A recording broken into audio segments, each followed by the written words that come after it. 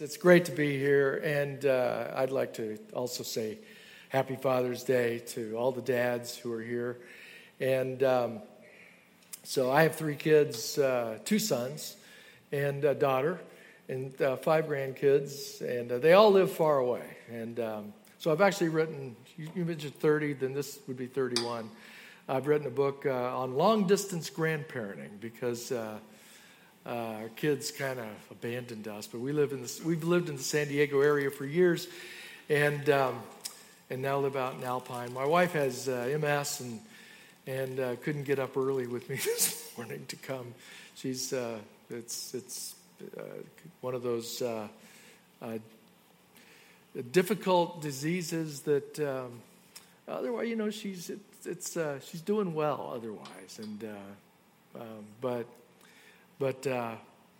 but I'm happy to be here. Last time I was here, I think I was playing in a bluegrass band. We did a thing here, it's probably been 15 years ago maybe, a little concert with an old friend of mine, Sonny Salisbury, and we recorded a live album here. And that was a lot of fun. I do bluegrass music kind of as a hobby. I actually had a band years ago. My brothers and I had a group called Brush Arbor, and we made some records, and we even were on Capitol Records for a while. And I brought my guitar. I thought maybe I'd do a song for you, if that's okay.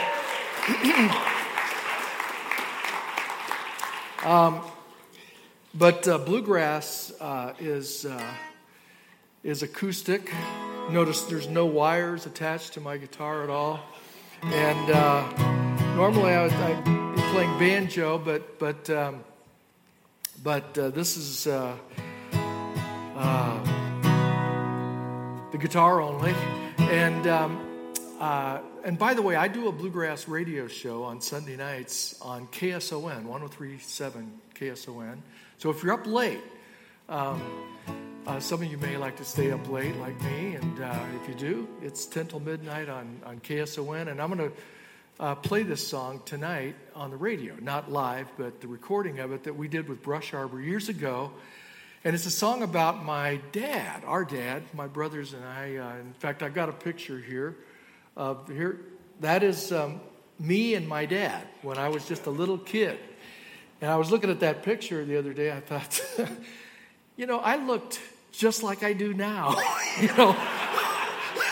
when I was like 3 years old. I mean, the poor kid, he must have, except that, me, I lost all my hair, over time. But that's my dad, and he was a building contractor. And we wrote a little song called Daddy Was a Preacher. He wasn't an actual preacher. He wasn't like a pastor or anything. Never was in the ministry, but to us he was. That's where we learned all about the Lord.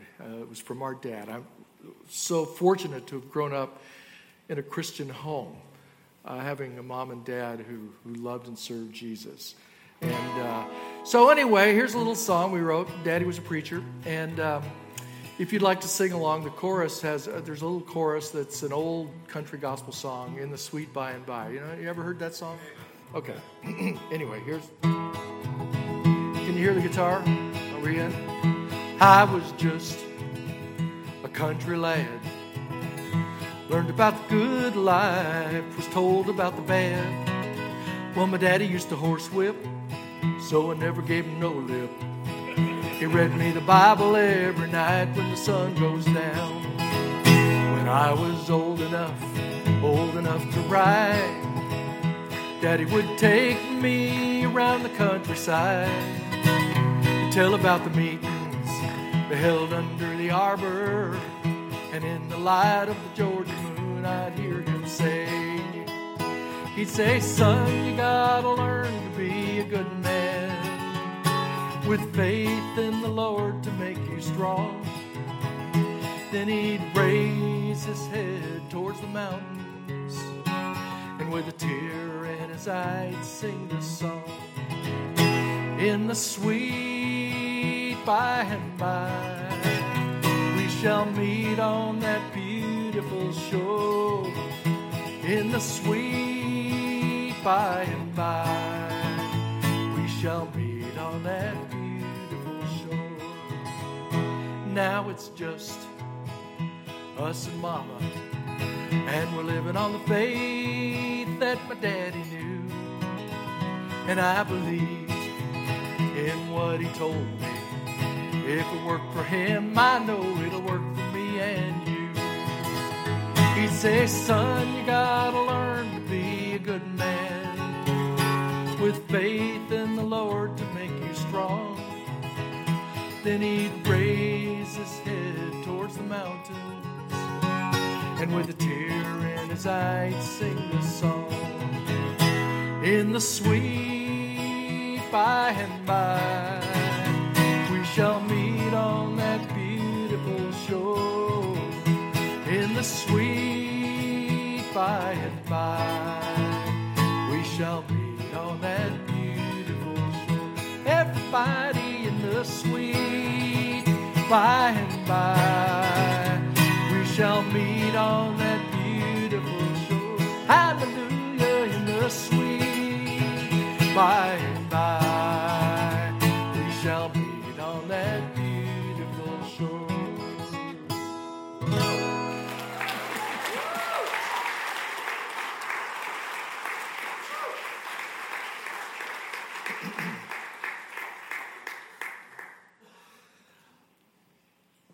Yeah, I'll play it on the radio tonight and give a little shout out to Riverview. All right. So, on San Diego's #1 for New Country, KSON. Well, we've got a little Bible study I want to do with you today, and it is Father's Day, so I chose a Father's Day theme.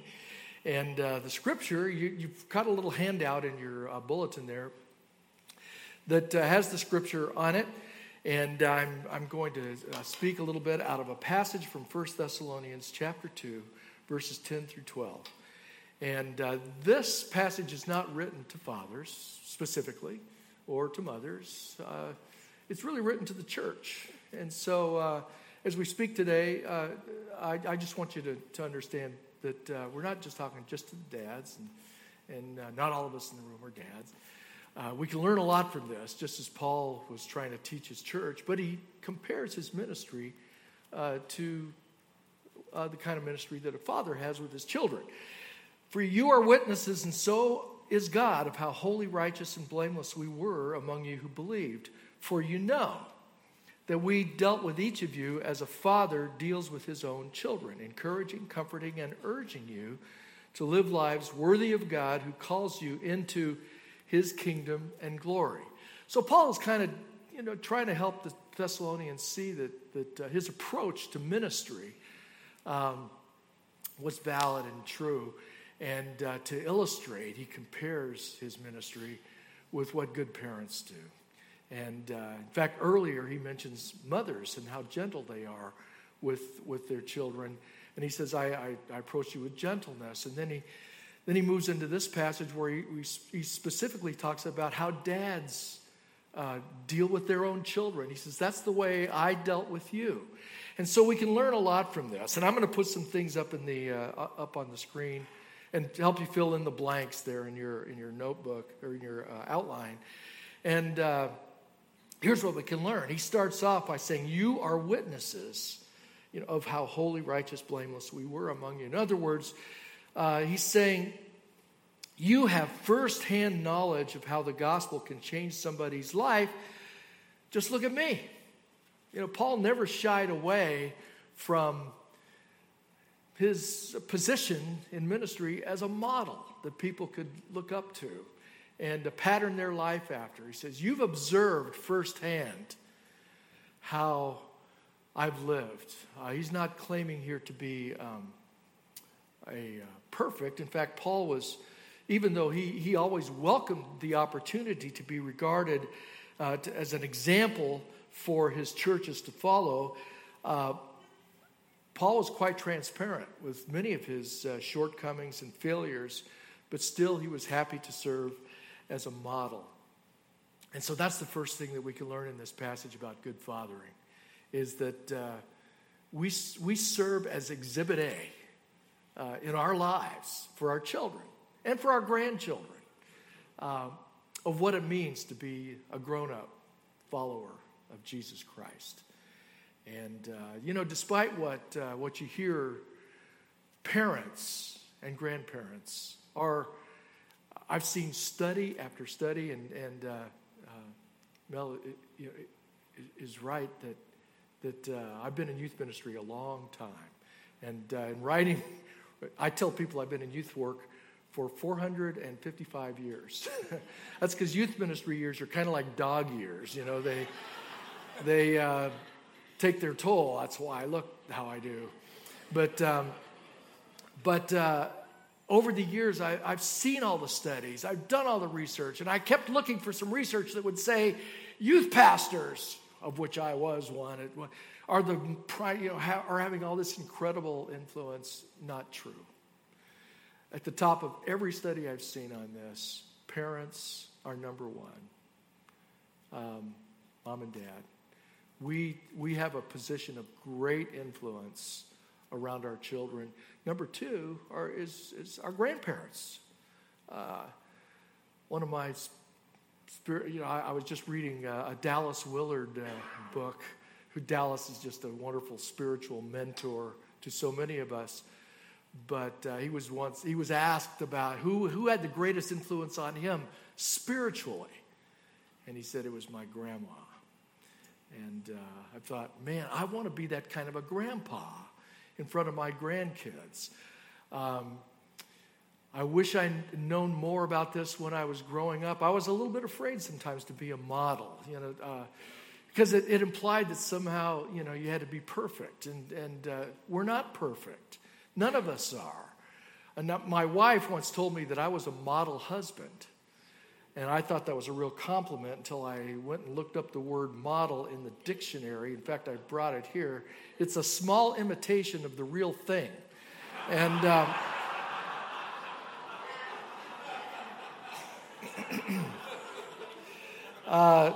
but that's pretty much the way it goes. None of us are going to be perfect parents.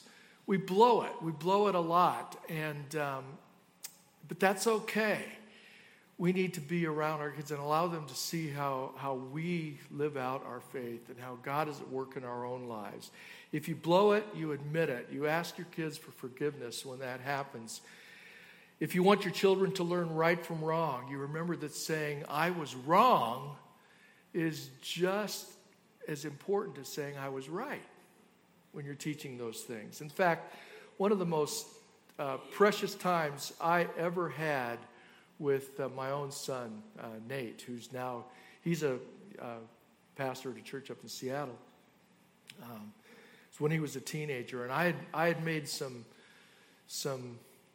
wrong assumptions about some behavior that he was involved in, and I was quite condemning at the time, and I had to come back later and just when I realized that I was wrong, and admit it and ask his forgiveness. And as he hugged me in the driveway of our home, we both looked back on that time as probably one of the most bonding, amazing experiences of a father and son that we'd ever had. And it was primarily because I was willing to admit that I was wrong. And I learned a lot about that. And modeling is so important. Just letting your kids see who you are and your grandkids see who you are, and being transparent and honest. I'm so thankful. My dad died young. He was in a car accident and died when he was 47. And so he never got to see us, our grandkids, or any of that. But he left a legacy for us. And one of the legacies is that he loved our mother. And he treated her like a queen. And that has really meant a lot to me as I've learned over the years how to treat my own wife. It's amazing. Studies tell us that many times abusive fathers, more often than not, grew up in abusive homes. And And don't let that discourage you if your family is a little dysfunctional going back a ways, because I've always believed that we have the ability as followers of Jesus to become a transitional generation, a transitional family that begins a long line of people who are following Christ. I look back, and I'm so fortunate that my dad and mom loved each other. They stayed married at least for as long as Dad was alive. And then I look at, go back in our family tree, and likewise, they had parents who were faithful to each other. My brothers and I have two brothers. When we got married, we both kind of made a little pact with each other.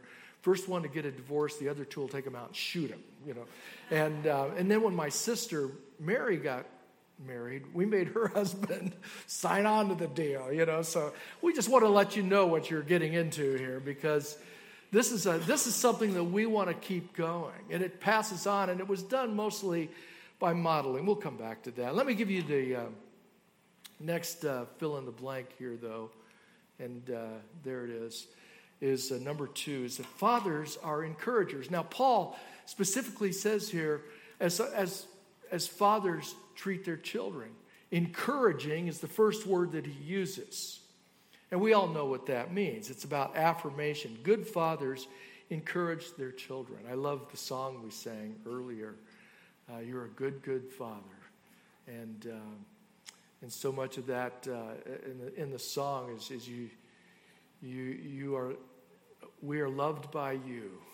It's the encouragement that we get from God. When I spend time with the Lord in the morning, the words that I want to hear from my Heavenly Father, and I do hear from my Heavenly Father, is that I am loved by Him, and to receive His affirmation. You are my beloved.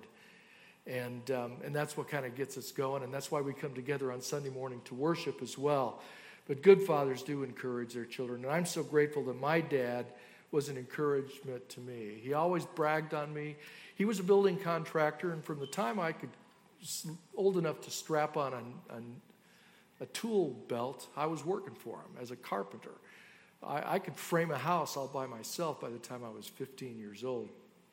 And that was because Dad made me think I could do it. And he put me in charge and let me get out there and swing the hammer and drive those nails and use all the power tools and all the rest. He was always encouraging me. And it gave me a sense that I can do this. Kids live up or down to how we treat them.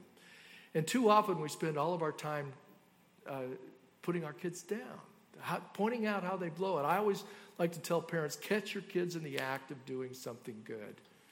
And it doesn't have to be unbelievably good. My dad, one of the things I discovered when I became a parent was that my father gave me this wonderful gift when I was growing up of laughing at my jokes. Now, that doesn't sound like much to you, but I discovered, becoming a parent, that it's not easy to laugh at your kids' jokes. They're not very funny. But I thought, but my dad, he'd call me in the room and say, hey, wait, tell him that joke, the one you told me the other day about the guy on the airplane with the booger in his nose. Tell that joke. I'd tell the joke all over again, and my dad, he'd laugh, and nobody else is laughing, but my dad thought I was so funny, and it kind of made me realize, no wonder I do what I do. I've never been a stand-up comic or anything, but when you go into youth work, you almost have to be, in order to do what you do, and I realized I got confidence. I got the ability to do all this stuff because I had an audience to play to. My brothers and I had this band brush, or my sister. Some of you may know Mary. Mary Rice Hopkins does children's music. But people have asked us, what is it about your family? Were your parents like professional musicians, or were they in the ministry? All of you guys ended up in the ministry? No, they were just this wonderful audience to play to growing up. They were constantly encouraging us. And when kids see good in themselves, kids live up or down to how we treat them. And kids who are constantly put down, I can tell you in my years of youth ministry, I have been around kids who are into serious trouble because all they've heard all their lives is, I'm a loser. I can't do it. I'm a failure. I'm always in trouble. I can't do anything right. And as a result, they live down to those. They become self-fulfilling prophecies. I'm going to put a little picture up on the screen that we'll just have some fun with. This is a logo that you're probably all familiar with. I passed a FedEx truck coming in today. I didn't even realize they work on Sundays, but I did see a truck. And anyway, I put that up on the screen, and I'm going to now take it off the screen. And I'm just going to ask this gentleman right here, what color is the word fed? Blue. And what color is the word X? Brown. Brown. Actually, it looks brown probably up there, but it's red. Okay, and what color is the arrow? There's no arrow. There is no arrow. You want to see it again? Sure. Okay, well, thanks for helping. But there is an arrow, if you see, right between the E and the X there.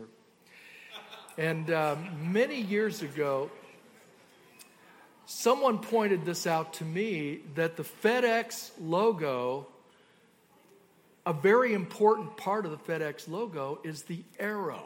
When it was designed, that arrow, that's why they chose the typeface and everything, was because of that arrow. It signifies motion. I had never seen it before. But after I found out about this, now I never see a FedEx truck without seeing the arrow. I see it all the time. And I realize, that is very, very much what it's like when we call out the good in our kids. They start to see it themselves. So we are encouragers, and that's what we want to do. I heard that psychologists say that we need 8 to 10 words of affirmation every day in order for us to thrive emotionally. And unfortunately, most kids never hear it. I've seen studies that say that kids, it's just the reverse. It's kids will hear 10 put downs to every one word of encouragement every single day. And we as parents need to be the ones who are encouraging. In fact, some of you need some encouragement right now. So turn to the person next to you and just say something nice, right? Real quick. Okay. Thank you very much. Good. So that'll help you kind of get started with the day. All right, let's but this isn't that hard. This isn't rocket science, folks. This is Paul is saying the first thing I do with you, just as a good father does, is I encourage you. You've seen how I live, and then I encourage you, and then I have, as the second point, you can write in, fathers are companions. There's other words you could use here. Fathers are, you could even write the word there. They are present with their kids. That is really what this word comforting is all about. In the NIV, it's translated encouraging, comforting, and then Paul says urging.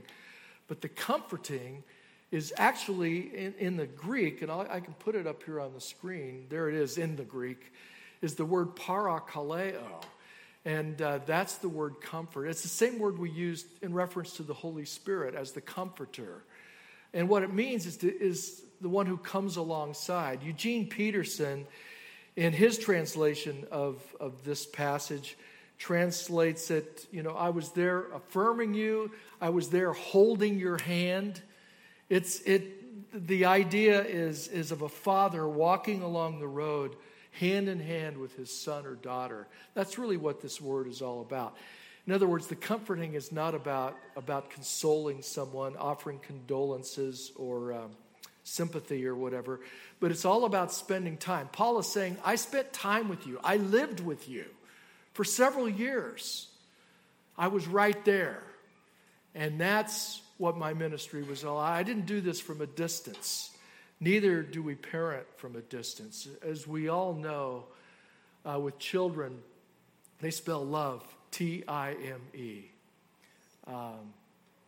It's not our presence with a T-S that matters. It's our presence with a C-E on the end.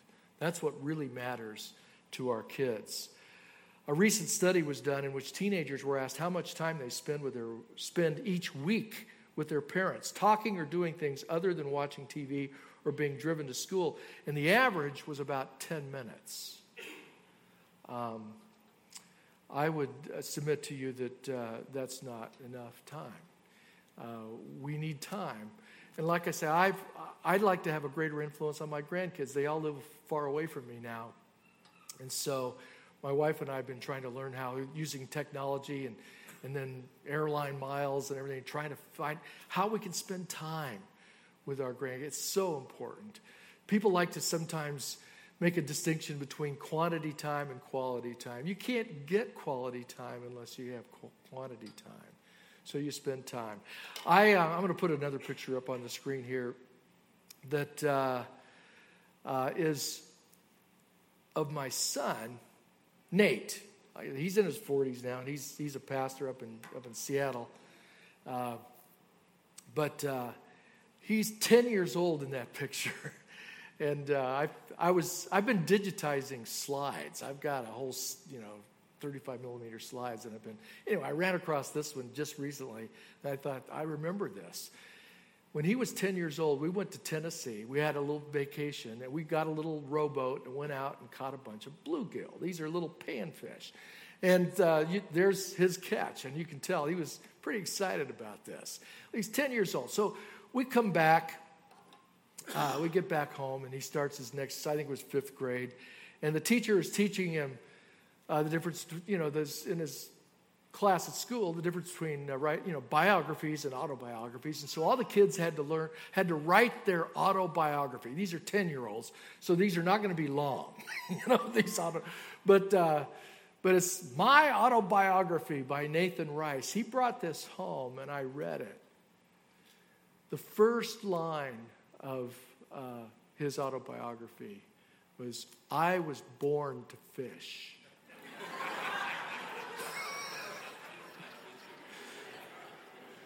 And when I read that, I knew right then and there that God was calling me to buy a boat. And so so I did. I bought a boat. And we've had 2 or 3 boats since then. And I bought a small boat, and then I bought a bigger boat, and I bought one that we could get out in the ocean. And, we live here in San Diego. There's great fishing. And so over the years, we've spent a lot of time on that boat together. He loves to fish. So do I. And how great it is to spend time with you. And I'm not saying you need to all go out and buy a boat. This is not a Father's Day message on where all the husbands are going, see, no, it's really not about that. What can you do? How can you spend time with your kids intentionally to be there and do what Paul is talking about here, what good fathers do? But unfortunately, and I know I've been there, dads. I mean, busyness is the great enemy of this in our lives. We get busy. My friend Jim Burns once said, if the devil cannot make you bad, he'll make you busy. And that is exactly, unfortunately, the truth. But let me get to the last fill-in-the-blank thing here and that's where Paul says he was not only encouraging and comforting or being with you, but urging. And this is the teaching part. The urging is where has to do with instruction, with teaching. Good fathers urge their children to live lives that are worthy of God, who calls you into his kingdom and glory. It is our job as parents, our job as fathers and as grandfathers, to pass our faith on, to tell our kids the stories, to make sure they're getting it right. And again, this is one of those things, if we fail to do this, the world is more than happy to do the teaching for us. And it's just teaching by default. When kids are picking up all this stuff from everywhere else, we have the greatest influence on our kids. We can teach them. And Scripture, by the way, gives it to us as our responsibility. I'm going to put a couple of scriptures up here on the screen. This is from Deuteronomy 4. And only be careful and watch yourselves closely so that you do not forget the things that your eyes have seen or let them fade from your heart as long as you live. Teach them to your children and to their children after them. That verse hit me especially between the eyes when I became a grandparent, because, you're not done when your kids grow up and move out of the house. We're involved in also teaching these things to our grandkids as well. Here's another one, Deuteronomy 6, which is also called the Shema in the Jewish tradition. But it's jumping down. These commandments that I give you today are to be on your hearts. Impress them on your children. Talk about them when you sit at home and when you walk along the road, when you lie down and when you get up. Tie them as symbols on your hands and bind them on your foreheads. Write them on the door frames of your house and on your gates. In other words, the scripture is saying, parents, whatever it takes, do what you can to make sure the stories of our faith, the teaching about the law, which was what Deuteronomy is all about. This is what I call, this scripture, I call it the first commission. We often hear about the Great Commission to go into all the world and make disciples that Jesus gave us in Matthew 28. But before there was a Great Commission, there was a first commission.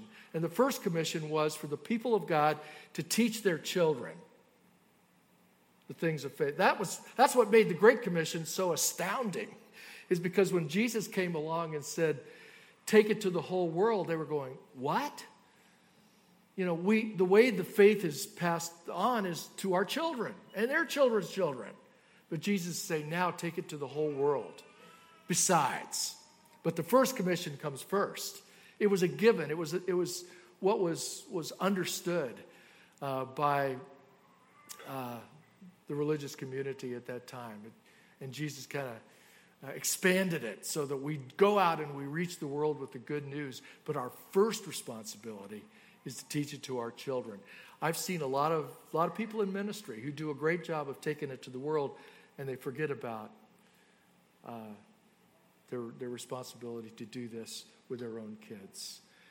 God is a good Father, and these are the same ways that He relates to us. He is one who I'll just put it up here on the screen. He gives us an example to follow in His Son, Jesus Christ. He offers encouragement to us, not condemnation. He does this day in and day out. He comes alongside us, as Jesus said, lo, I am with you always, even into the end of the age. I will never leave you nor forsake you. And He teaches us how to live. We have God's Word, and that is what is our guidebook. And it teaches us how to be a disciple, how to be a follower. And C.S. Lewis always called the Christian faith the great obedience, as we listen to the words of our Father and the words of Jesus teaching us how to live. But the order is important. We don't start with the teaching. There's our example, our encouragement, our coming alongside, and then the teaching. Back in my old Youth for Christ days, we used to call this winning the right to be heard. And that's the way we do it with our children and our grandkids. It's the way God does it with us. And I pray that this message will liberate you. Like I say, this is good news about parenting. It's not complicated at all. It just requires that we're intentional about it, and that we follow the lead of our Heavenly Father and His Spirit. Let me pray for you, and then we'll be dismissed. Father, we thank you so much that you are a good Father, that you encourage us, that you are with us. You've given us this supreme example of how to live in Christ Jesus. And Father, may we become more and more like you. May you teach us how to live so that our children, our grandchildren, will also want to follow you and to follow you for the rest of their lives. God, wrap your arms around our children and our